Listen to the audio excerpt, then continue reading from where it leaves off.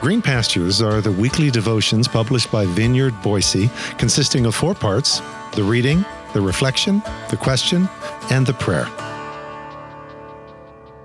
Green Pastures for Wednesday, September 6th. First performance, reading the script of Philemon. Today's scripture reading is found in Colossians chapter 4, verses 7 through 9 from the New Living Translation, which reads, Tychicus, that's actually Tukikos, will give you a full report about how I'm getting along. He is a beloved brother and faithful helper who serves with me in the Lord's work. I have sent him to you for this very purpose, to let you know how we're doing and to encourage you. I am also sending Onesimus, a faithful and beloved brother, one of your own people. He and Tukikos will tell you everything that's happening here. This is God's Word.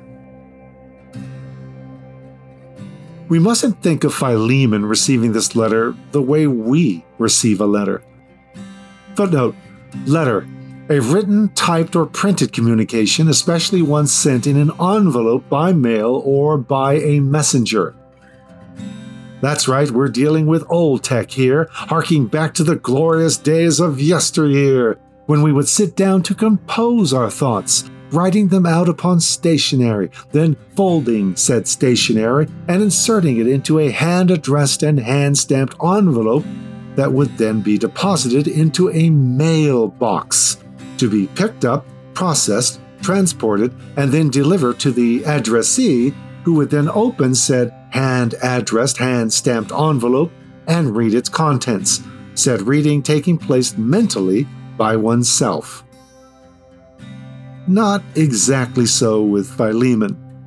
Let's just say that Philemon is even older tech.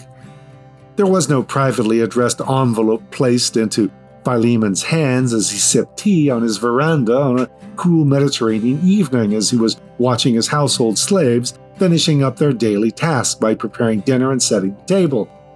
Though, hold on to that latter part of that image. No, this was a letter in the hands of a person, a messenger, whose arrival would be announced by the slave minding the door. Said messenger then entering and delivering said letter, much as our singing telegram. In other words, it was an audio-visual experience, a performance of the letter. The performer in this case was more than likely Tychicus, pronounced in Greek Tukikos, translation, he who is spot on, or just spot on for short. Tychicus isn't mentioned in Philemon, but he is in the closely associated letter to the Colossians, where he and Onesimus are paired as a team of messengers, with Tychicus evidently doing the reading, while Onesimus stood by and chimed in as needed as they made the rounds with that 4-page letter. The learned assumption is that as part of those rounds, the same duo delivered this letter to Philemon as well. The main point here is that Philemon is not private correspondence. It's a community event. So put Philemon back on that veranda, sipping tea on a cool Mediterranean evening as the freshly arrived Tychicus is ushered into his presence. I'm imagining it's Tychicus by himself at this point, with Onesimus discreetly waiting out of sight, his face covered, in a back alley until the right moment. Philemon, the embracer, or even better, the kisser, since that's what friends do when greeting one another, at least in that culture, he embraces Tychicus as they exchange greetings, and then Tychicus announces he has a delivery, but that it needs to wait for the community of faith to gather in his home, which they were in the process of doing since his household was filled with them each evening for worship and prayer over their daily meal together. Philemon's curiosity is piqued as they wait for everyone to arrive to eat, pray, love. And now they're gathered. Philemon as host introduces Tychicus, at which point Tychicus begins reading this letter from Paul, the absent paterfamilias of this household of faith.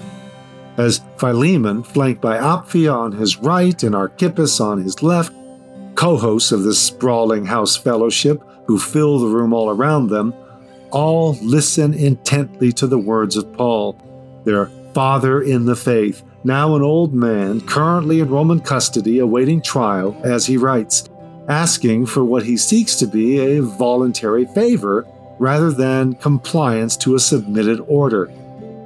Well, what? What's the favor? Name it! You could see it in Philemon's face, mirrored in the expectant glances of Apphia, Archippus, and the entire gathered family of faith. And in walks Onesimus. As Tychicus reads the words, "I appeal to you for my son, Onesimus." And the expectant air is reduced to an anxious and awkward hush. For this is the last thing that any of them expected. As a shamed fugitive and runaway slave stands before his master on a virtual slave auctioneer's block, as it were, before the shocked and silenced assembly.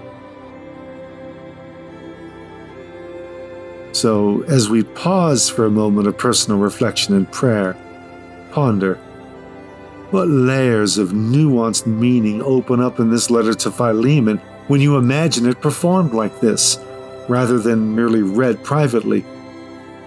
How would you have felt as Philemon, as Tychicus, as Onesimus as he walks in, as part of the assembly gathered around Philemon watching this drama unfold?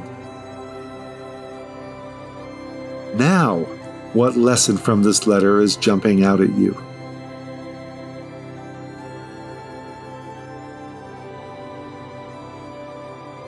Lord, put me in the room.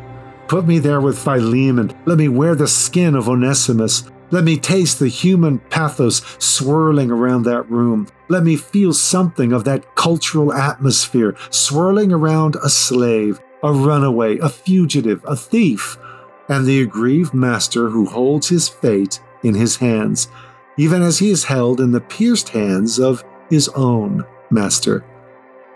Draw me into the layers of meaning awaiting me in this letter.